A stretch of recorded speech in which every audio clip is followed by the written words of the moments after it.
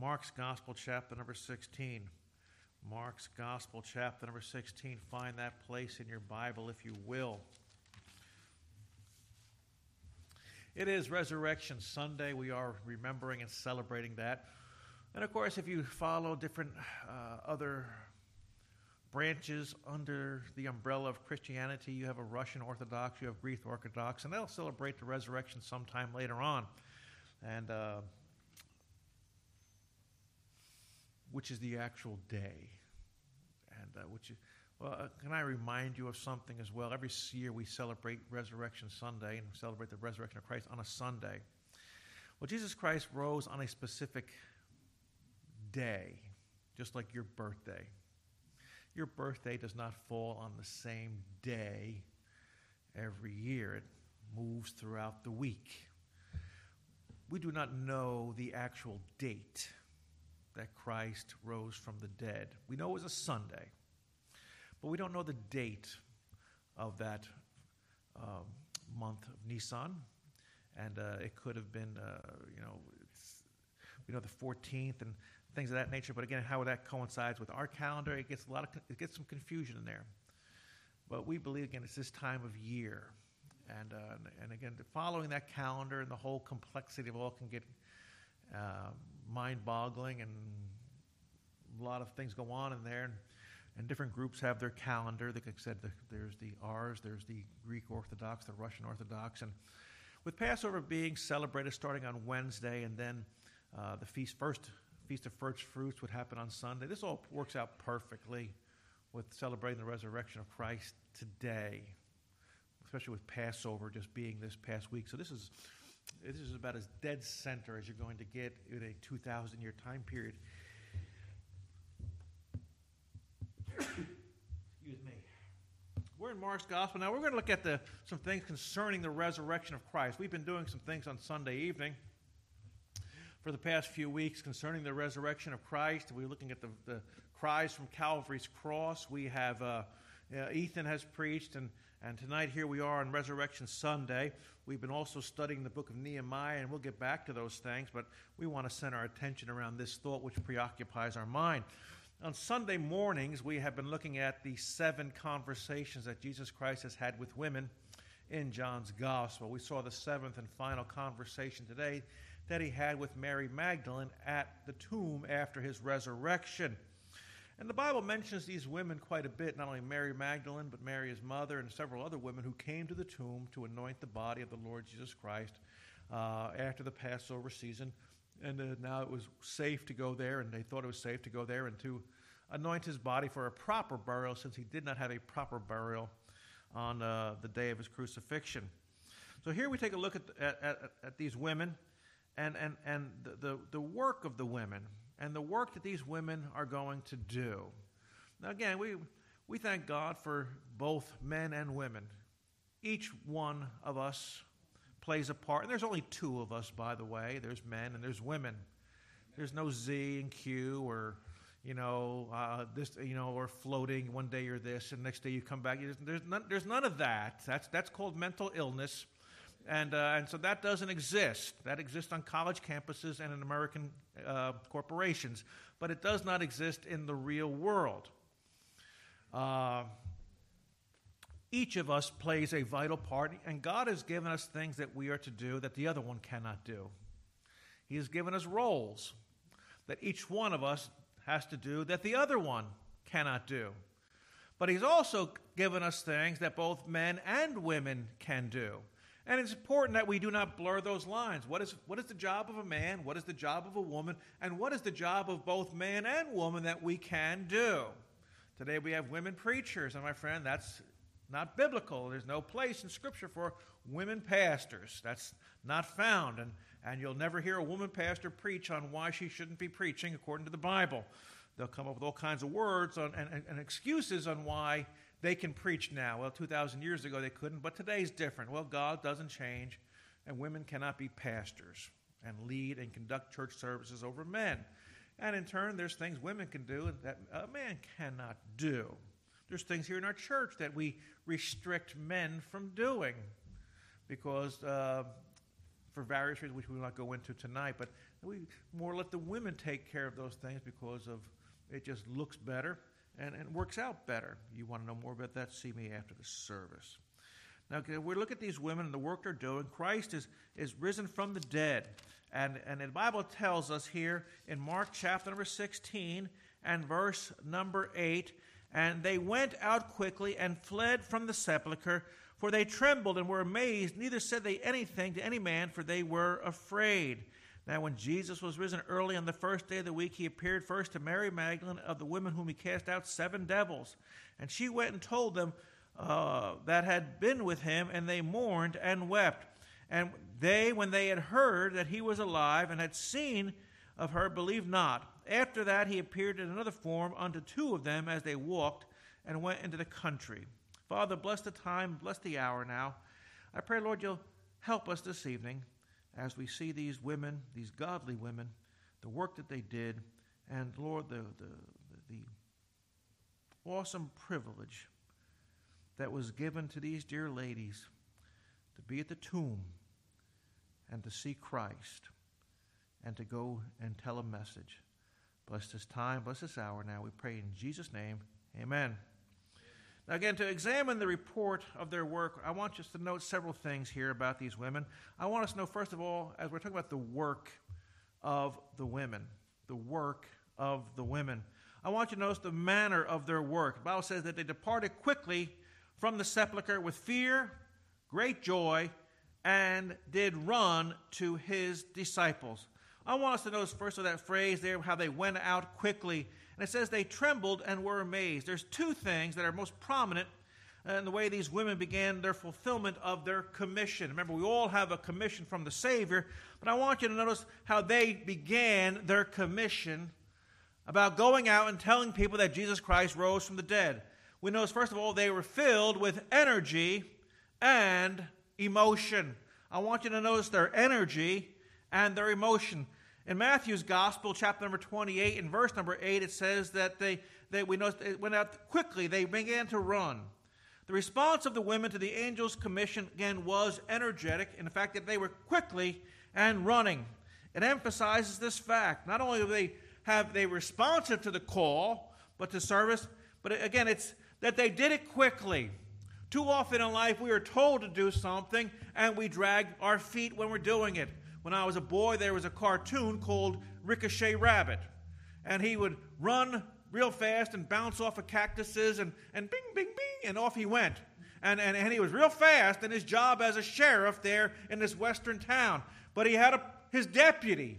His deputy was called Deputy Droop-Along, and he was always moping along real slow. I'm a-coming, Mr. Ricochet. And so Ricochet Rabbit was as fast as get out. Then there's Deputy Droop-Along.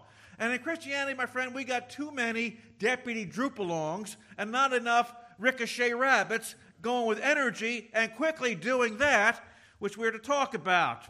So this is an amazing week. I talked about Underdog on Wednesday night. Now you're getting Ricochet Rabbit. We're resurrecting the old cartoons around here that nobody has ever heard of and that you'll probably never ever see unless you Google these things. My friend, sometimes when it comes to the work of Almighty God, the best response is to do what we're told quickly. Do it quickly and going to tell. Noah was a man who went and built the ark, and he did it with great energy.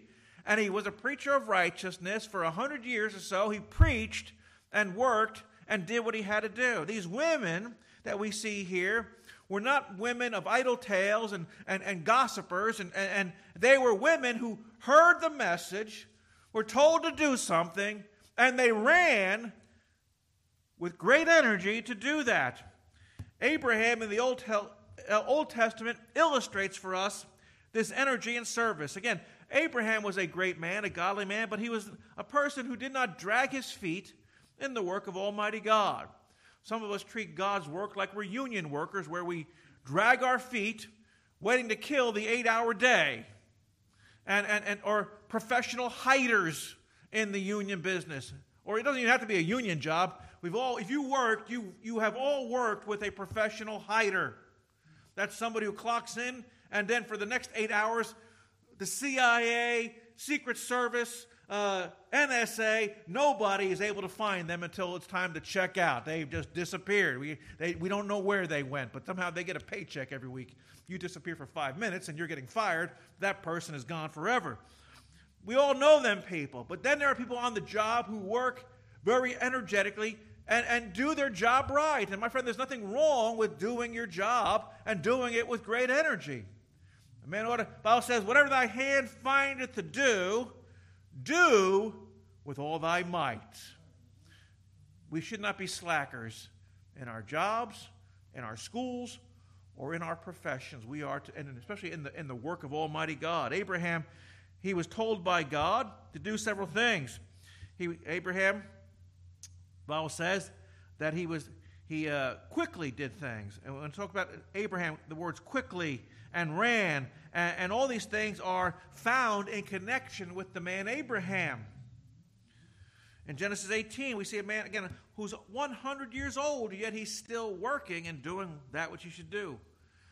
Would that we had more in Christendom who were like these women, who were like Abraham, who did what they had to do. Again, Christians not only ought to serve in this manner in church, but they also need to manifest this kind of service in our job places. We work for church. You have a job. Now listen, we don't have a paid staff around here. Evan filled in tonight. Evan will get no paycheck for what he did. There's nothing. Evan, you can go down and get a bottle of water. That'll help you out. Amen. Thank you. There you go. And anybody else, you want a bottle of water for your service girls? I know that your fingers are probably worn out. And Jen, just go get a bottle of water. And there you go. A cup of water you received in Jesus' name, and a cup of water you freely give. Well, my friend, we ought to want to serve God, and we ought to want to serve God quickly. What can I do? Sometimes people are very sluggish in their performance, and many people in their professions are very sluggish. Christians ought to do nothing short of doing what's right for the work of God. And we see all these women and what they did. Look, if you will, at Matthew chapter number 28. Matthew's Gospel chapter number 28 concerning these women and the work they're doing after the resurrection of Christ.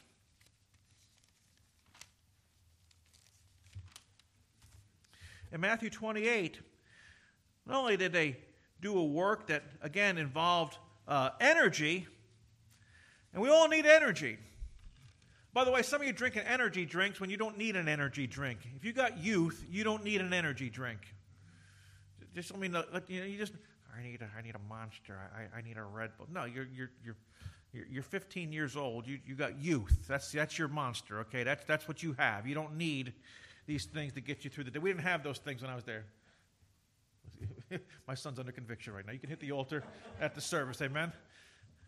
But, I'm amazed at these kids walking down the street drinking an energy drink. It's like, when I was that age, it's like, dude, we got up in the morning, we ran all day long, and finally crashed at 11 o'clock at night and charged our batteries and got up and did it again the next day. And then when I was old enough, I was in my 20s. We'd sometimes go out, my friends and I was a Christian. I wasn't doing anything bad. We'd go in the car, we'd just go cruising, and we up in New York State somewhere, and finally I'd get home at 5 o'clock in the morning from just cruising all night and hanging out with my friends and eat a breakfast and put my work clothes on and go to work. I just didn't sleep. That doesn't happen anymore. I just want you to know that does not happen. I'm sitting there at 8 o'clock at night. Is it 10 o'clock yet? Can I go to bed yet? Is it time to go to bed? But we notice here the emotion involved. In Matthew 28, in verse number 8, it says, "And they departed quickly from the sepulchre with fear and great joy." Notice again, they fear and great joy. And Matthew and Mark speak of two emotions that are almost in contrast with each other. Matthew speaks of fear and joy, and Mark speaks of trembling and amazement. And at one and the same time, these women experienced dread and delight, fear and felicity, affright and astonishment. The word translated amazed in Mark chapter 16 and verse number 8 is the word from which we get our English word ecstasy. While these women were fearful that because of the encounter with the angel, which would frighten anyone, especially the women, they were also thrilled and with this joy, this ecstasy that they had had this encounter with the angel. They were excited about it. And they were thrilled that God had done this. They had seen an angel. And again, most people, when they see angels in the Bible, they're terrified. And these women are terrified, but they're also knowing that this is God's angel. This is the one that's on our side. This is the one that is there to help us. This is the one that we're doing the same thing. He works for Jesus Christ. We work for Jesus Christ. And God has allowed us to see one of these beings, one of these angels. We've seen this creature, and he's told us the good news, and he's told us what we're to do. And so they run with these emotions. Sometimes we run with emotions. Sometimes we run because we're excited. Sometimes we run because we're scared. When I was a boy, we learned a little proverb in grammar school which simply said, fear lends wings to feet. My friend, when you're scared, you'll run awfully fast. I remember as a boy running because I was terrified. And I can tell you a story, but we don't have time for it tonight. But listen, when we get scared, we can run awfully fast. I don't run too well anymore between my knee and my hip and my back, and it hurts to run. So I just walk swiftly, amen. But if need be, if this building was on fire and timber collapsed, I guarantee you Matt Swikowski would probably outrun all of you. I would make sure you all got out safely, but I would run and get out of this building. I guarantee you, I would be like, oh, my back. I would be running. But why? Fear had caused me to run. If there was great excitement and great joy, something that produces emotion in all of us, we would run with excitement over what we had seen. The emotions that these women have, again, though mixed with these contrasting emotions. Again, these are contrasting one to another.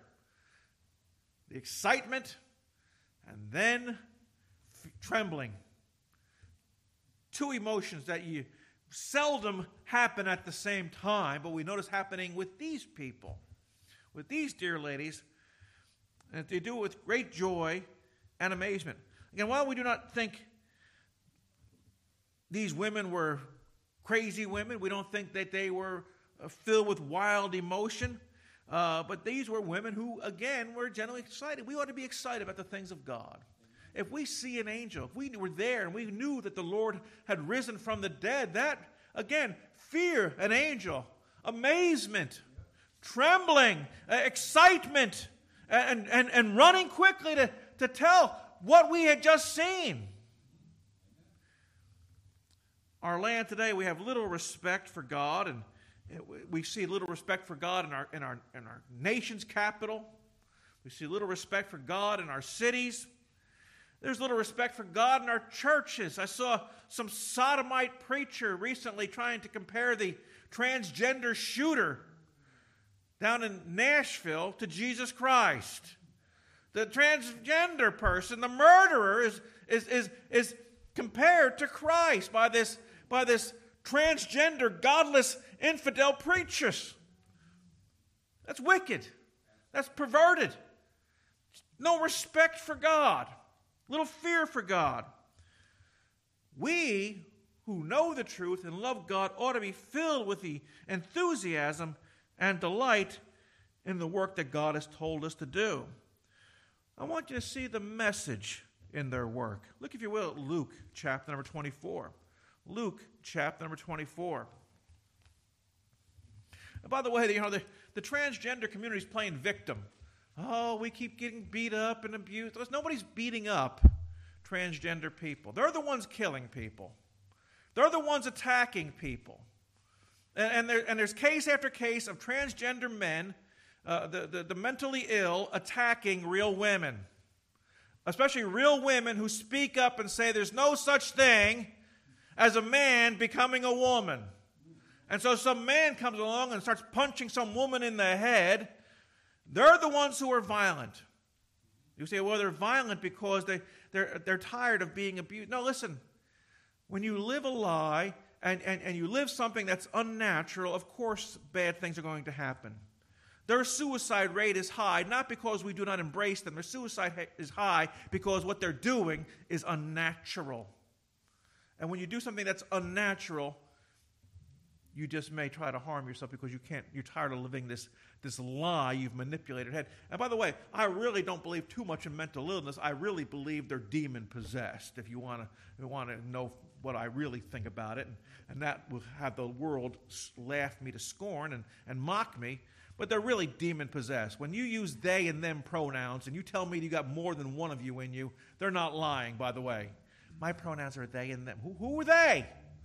Who's in there? Hello? Who's in there? If you ask me don't ever ask me what my pronoun is. I just may smack you. I'm a man. I don't use no, listen. Pronouns.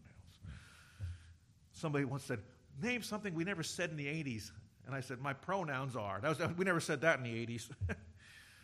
In Luke 24 and verse number 9, the Bible tells us here something else about these dear ladies. It says, and they returned from the sepulchre and told all these things unto the 11 and the rest. Here he says, notice that phrase, told all these things. Again, we've looked at these women here and the message they're proclaiming. We want to focus here on how they proclaimed it. And I want you to notice, first of all, that they were faithful in proclaiming, and notice that word there, all. A-L-L, told all. The message that the angel had given them to proclaim, their message was not popular as we see at another time. And by the way, their message is universally rejected even today, just as much as it was back then. But they still proclaimed it faithfully. Just because the message is not accepted does not mean we shouldn't proclaim it. There's a lot of things that are unpopular today, but we say them nonetheless. They proclaim them faithfully. Again, we must do the same thing. We must declare the message of the Word of God regardless of its popularity. The Bible says, preach the Word in season, out of season. Now, what's that mean, in season, out of season? My friend, there may be times when the Word of God is very popular, but I want you to know that the preaching of the Word of God most times is unpopular and it's out of season. We all know about certain fruits and vegetables are in season and out of season. We don't like summertime because we get fresh Jersey tomatoes. There's nothing like a Jersey tomato.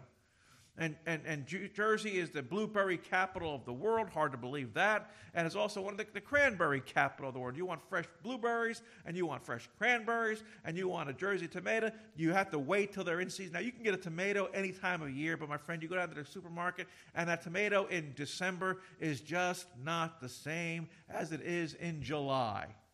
It's traveled afar, and it's just a different taste, and it's just like, It's out of season. A lot of things out of season. And the Word of God is to be preached whether it's in season or out of season. We don't like that type of preaching. Well, it's Bible preaching. We don't like hearing that. Well, they didn't like the truth in Jesus' day so much so that they crucified him. Well, we preach the Word of God. These women proclaimed it faithfully. And again, we must, proclaim it. The Word of God is our message, and we must preach it, whether the world esteems it and wants to hear it or not. Today, the world does not want to esteem it. When was the last time a president of the United States actually called a godly preacher to the White House? I think you probably have to go back to Ronald Reagan, the last time a godly preacher was invited. Oh, there's been preachers down there. The Joel Osteens of the world have been down there, and Donald Trump had some women preachers down there, and some reprobate preachers, and Joe Biden. I think he's had some men dressed up like women down there, and the perverts all like to hang out together, and so there's not a godly preacher called upon to say, let's pray and pray for our nation. And go before the Congress opens with a word of prayer every day. When was the last time you said, some guy stood up there and said, you know what, dear Lord, this place is filled with a bunch of reprobates and godless perverts, and God forgive us, and just go on with a good prayer and rip the whole thing. Apostle Paul was. I guarantee you, the Apostle Paul was, if he was around today, there'd be a lot of churches getting a letter. I guarantee you. If he was here today and still writing, there'd be a lot of churches getting a letter saying, "What's your problem? Knock it off." These women said exactly what needed to be said. They didn't sugarcoat it. They proclaimed the gospel, said that Christ was risen. They explained what they saw, and most people did not believe what they had to say.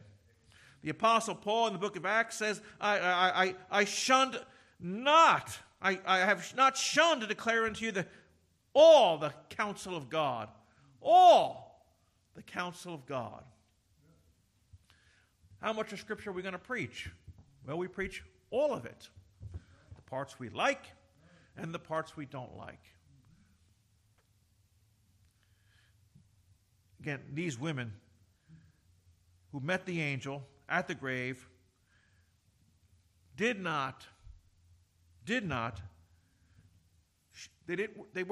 declared all of it. They declared all of it. Now, what did you see? Well, here's what we saw. We got there and they went through the process and all the counsel of the Word of God. It says there in Matthew chapter number 28, if you go back there, Matthew 28, we see what these ladies did and the work. It says not only in verse 8, they departed quickly from the sepulchre with fear and great joy and did run to bring his disciples word. I want you to notice that phrase, to bring his disciples word. In Luke's gospel it says, and unto the 11 and to all the rest. In Mark's gospel it says that neither said they anything to any man, for they were afraid.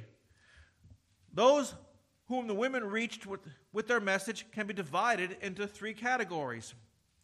They are none, named, and numerous. None, named, and numerous. In Mark's gospel it says, let me quote the verse, neither said they anything to any man, for they were afraid. They saw other people, by the way, but they were going to preach to the 11. Their job was to go to those 11. So as they're going through, they came across other people on that early Sunday morning, but they said nothing. Why? Because they were afraid. And the church, by the way, ought to make a list in progress in proclaiming the message of Christ. The disciples were told by Christ to make like progress. They were to begin in Jerusalem and in Judea and Samaria and the othermost parts of the earth. Now we notice that phrase in Mark where it says, neither said they anything to any man, for they were afraid. The initial work of the women was to no one. In their being timid, they said nothing about the message of Christ. In other words, they didn't tell everybody at first. They were going to the 11. He said, well, they should have been, as they're running down the street, been shouting out to everybody, hey, Christ is risen. Well, they didn't do that. And they really didn't do anything bad, because the message was, go to my disciples, tell my disciples. And then you go and tell the world.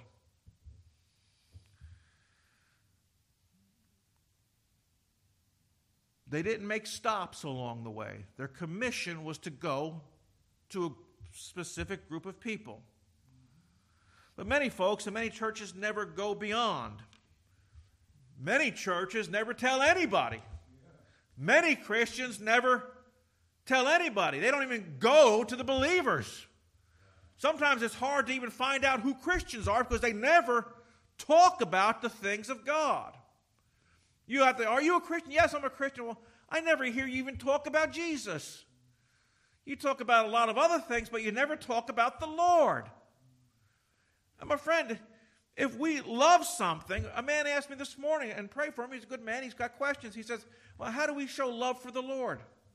He was honest. He had a sincere question. How do I demonstrate my love for the Lord? I said, well, Jesus said, if you love me, you keep my commandments. That's how we express our love for the Lord. We do what he tells us to do. And if I love Jesus, I'm going to talk about Jesus. You fall in love with somebody. This is my boyfriend. This is my girlfriend. Aren't they cute? Look at it. They're so wonderful. Yeah. Everybody looks like, eh. Yeah, but, it makes you happy. And, that's what it is. Renee had a picture of me. She should show it to everybody. Look at me. And then I had her picture. People, you got a picture of your girlfriend? Would you like her to see it? I say, I got a picture of her. Can I see it? Yeah, it's my girlfriend. How'd you get her? What do you do? Bribe her? And all the other comments that guys come up with when you're there.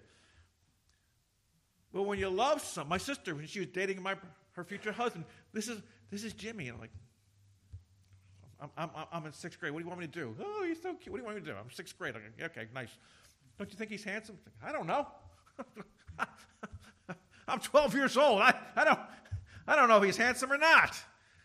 It makes you happy, sis. God bless you. I don't know. But when you love something, you'll want to talk about it. You'll want to mention, this is my wife. Like the man in the Bible, why didn't you come? Well, I married a wife and I could not come. What does that even mean? Well, what do you mean? You married a wife and couldn't come. You want to, hey, this is my wife. Look, this is my wife. And God's given me a wife. I'm happy. I'm excited about this. I'm saved. I'm on my way to heaven. Jesus Christ loves me, and I'm a Christian. My sins have been forgiven. This is my Lord. This is my God. This is my Savior.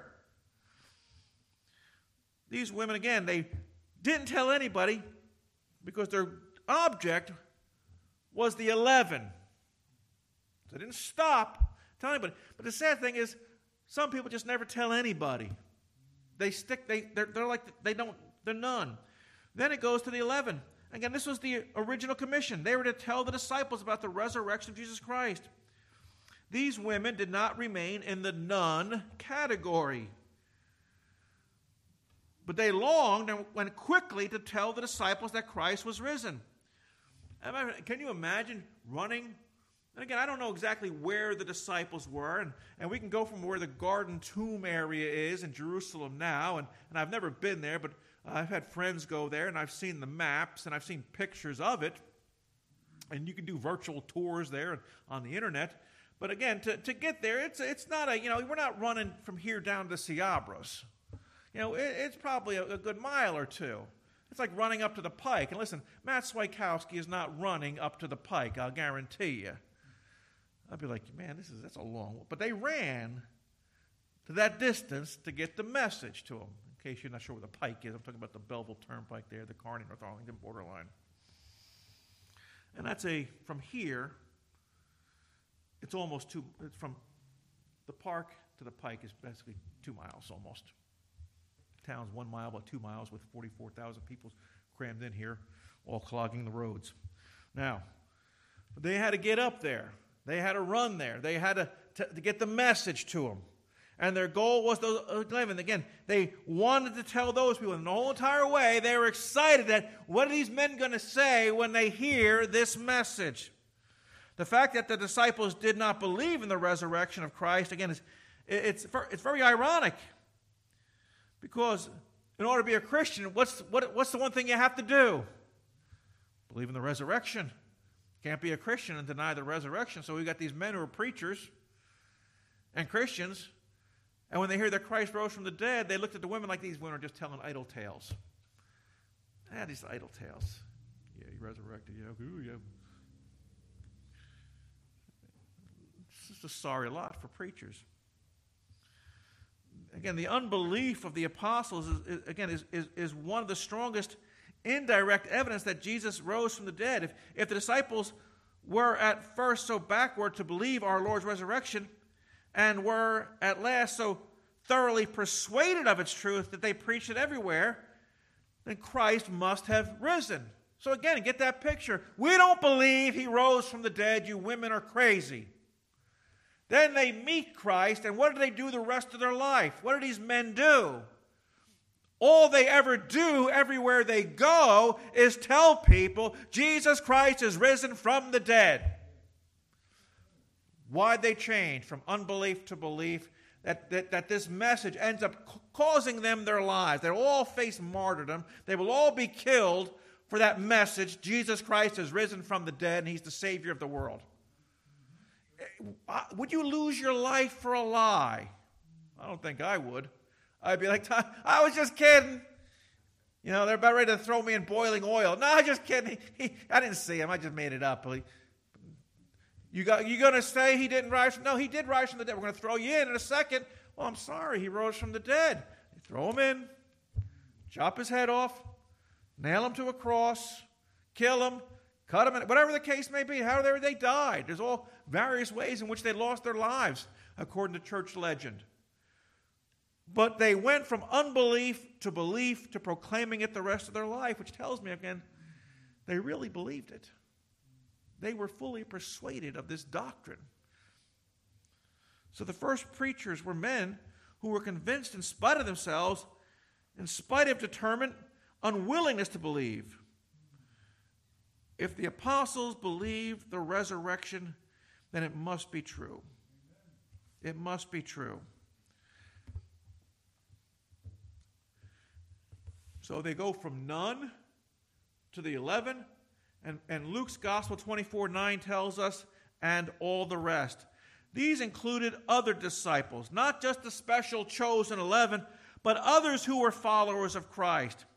In Acts chapter number 1 and verse number 15, it says that there in the upper room there were 120 people in that upper room. Acts 1:15, 120 disciples of Christ. Remember, a disciple of Christ is somebody who is following the Lord Jesus Christ and giving their life to this cause. So these women don't tell nobody, then to the 11, then to the rest. My friend, that's how we grow sometimes. We grow from being timid to a group of people, then we just tell everybody.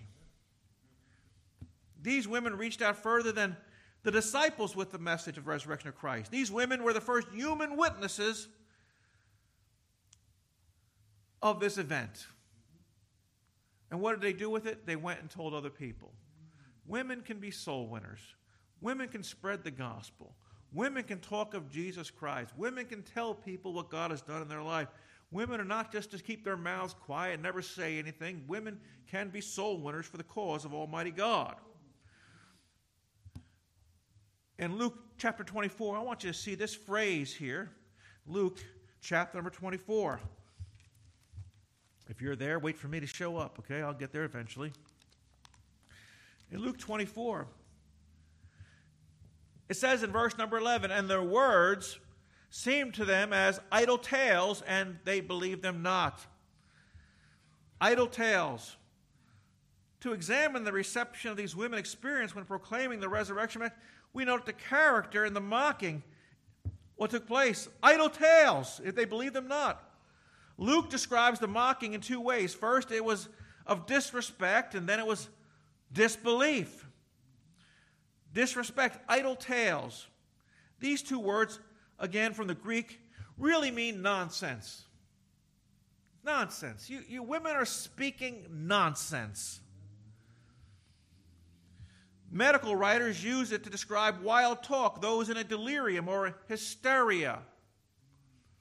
I've been to the hospital. I've visited people who were out of their minds with sickness and illness, and their minds were not there. They were seeing things that weren't there. One guy's telling, Pastor, get that little boy off the ledge. Get him down. He shouldn't be up there. And I'm like, okay, come on down. He goes, thank you, Pastor. The kid's been annoying me all day long. The man was sick. He was with fever and had an illness running through him, and he was delirious. Went to visit one dear lady. She was delirious. She's like, they're having they're racing horses up and down the tracks of the hallway here. There's a black horse, and then there's this red horse, and then there's a green horse. So what'd you do? She's just out of her mind right now. She's in dementia. She's telling what? Idle tales. It's the same word. It's not a good thing that these disciples are doing right now. They're looking at these women and like they're delirious. They're out of their minds. Yeah, hello, okay, yeah, he rose from the dead. Thank you. Yeah, we believe that. Okay. So these disciples really have a very dismissive and bad attitude towards these witnesses that Jesus Christ has sent. It's not a good thing. It's disrespectful for the message of the resurrection. And by the way, every age shows this disrespect for God's message. We can go through the Bible and look at different people and how they were all disrespected as they gave the Word of God. And don't be downcast. Don't be forlorn when somebody mocks you. Okay, yeah, you got saved. Yeah, you believe in Jesus. You're going to go to heaven. This person with their idle tales, they're delirious. They got some form of dementia. What did Karl Marx say? That religion is what? The opium for the masses. You believe in that little God resurrected. You got your little drug there. You're on drugs. People are whacked out. Well, Karl Marx died, and he's about a crispy critter right about now, and he's changed his mind a long time ago on that idea. Second, we see the disbelief. They believe them not. Again, this is not surprising. Again, if you disrespect something, you will not believe it. And Satan's program is, by the way, to get people to disrespect the Word of God. Why? So you won't believe it. Disrespect the Bible. I saw a video, one of these, the college campus people, the coexist crowd, we all want to get along crowd, taking a man's Bible, tearing it out of his hands and tearing it up. The crowd that wants to get along, and we all need to have a kumbaya festival as long as we all agree. we need to welcome diversity, but not that diverse. We love diversity is our strength. I don't even know what that means. It's the most idiotic statement anybody can ever utter. Diversity is our strength. No, unity is our strength. Unity is our strength, not diversity. We're all on the same page. E pluribus unum, out of many, one. She took the man's Bible, tore it up. Saw another video recently, and again, another one of these diversity people tearing the Bible and actually tearing the page and was eating the pages of the Bible. How demonic do you have to be? You're eating pages of a Bible that you just ripped out of a man's hand. And by the way, they slapped the guy and threw the book at him, and the cops are just standing there.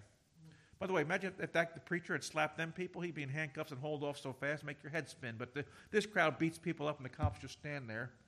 And, he brought it on himself. Satan wants us to disrespect the Word of God, because if we disrespect the Word of God, then we'll not believe it. That Bible's old. The Bible's fairy tale. This is the new one, by the way. The Bible is a hate book. The Bible hates homosexuals. The Bible hates women. The Bible hates this, and the Bible hates that, and disrespect the Bible. And if we disrespect it, we won't believe it. The disciples disrespected these women. And so since they disrespected them, they're not going to believe them. That's how Satan always works, my friend. Well, we notice these women did not stop. They continued in spite of this. And we note here again in chapter 24 of this book of Luke, and he says in verse number 9, and they returned from the sepulchre and told all these things unto 11 and unto all the rest. In other words, they kept telling everybody. They would never get past the disciples to all the rest if they had let the disciples. Again, get this picture. This is important. They went to the 11 like they were told, and the 11 are supposed to go, yay! Instead, the 11 went, you're nuts, and you're lunatics, and we don't believe you. Go away. That would stop most people from going to the next step. They did not. They went to the disciples, and the disciples said, you're nuts, go away. And they did go away, and they went away to the other disciples. They didn't stop. Most times we get the one group who's supposed to accept us. If they disrespect us, we'll stop dead in our tracks. But not these ladies. This is a good bunch of women, because they actually went to the next step. of what the angels told them to do. The disciples, then the rest. Well, the first group didn't hear us. Well, we're told to go to the rest. Well, guess what? We have to go to the rest. Maybe that rest will believe us. And by the way, this group's going to get woken up real quick. They're going to get a wake-up call, as we all know the story. They're going to get woken up real quick. My friend, just because somebody doesn't like the message, we don't change the message. The message must not be changed. The message must always be the same. God does not ask you to be famous, but he asks us to be faithful. Noah's message was not esteemed, but he stuck with it. It's going to rain, and God's going to flood everybody. You're nuts! Idle tales, Noah! Well, they didn't think that when the earth began to flood. Stick with the message. Stick with the message. Except ye repent, ye shall all likewise perish. That's the message. Well, the world don't like that message. We got to soften it a bit. No, we don't soften it. It's the message. That's the message we give. We don't need to change it for anybody because they don't like it. This is not Baskin Robbins. You don't like chocolate, you go to vanilla or strawberry or whatever it is. No, this is it. This is the flavor. We don't like it. I'm sorry. That's the only one our Savior gave us. He's the only way to heaven. Nobody else. I'm sorry. It's the program. The message and the validity of the message is not determined by the favor of the people, but by facts. The women had facts to support their message. The message of the Word of God, my friend, is all facts. This Bible is facts. It's facts. You know, the Bible says that in Noah's day that the fountains of the deep were broken up. It's a strange statement. And people say, well, you know, the world can't flood. Where did all that water come from? And where did all the water go? Well, the Bible says that the heavens let loose and the fountains of the deep were broken up. I encourage you to read this week's newsletter when it comes out next Saturday. Because there's an article in there I want you all to read. Do you know under the earth there is more water than there is on top of the water? There's more water below the crust of this earth than there is on top of it.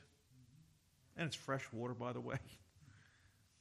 So when God says the fountains of the deep were broken up, that water under the earth, God blew it out and flooded this place.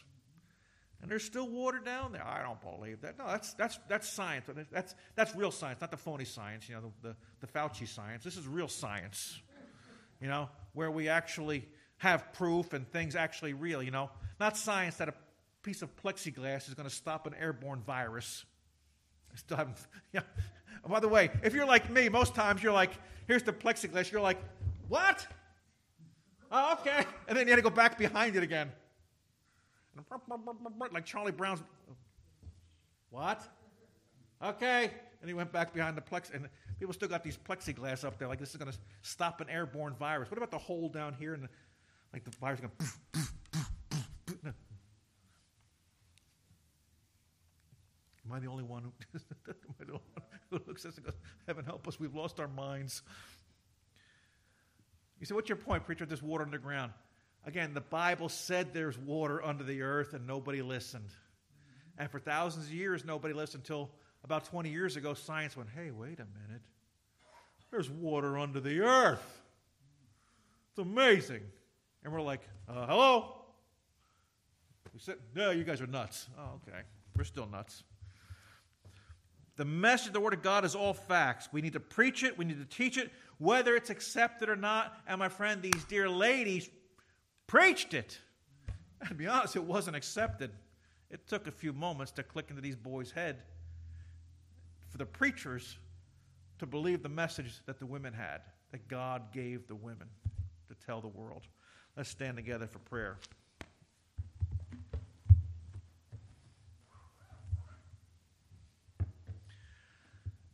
Father in heaven, we do thank you for your goodness and mercy. We thank you for Christ. We thank you for the message he gave.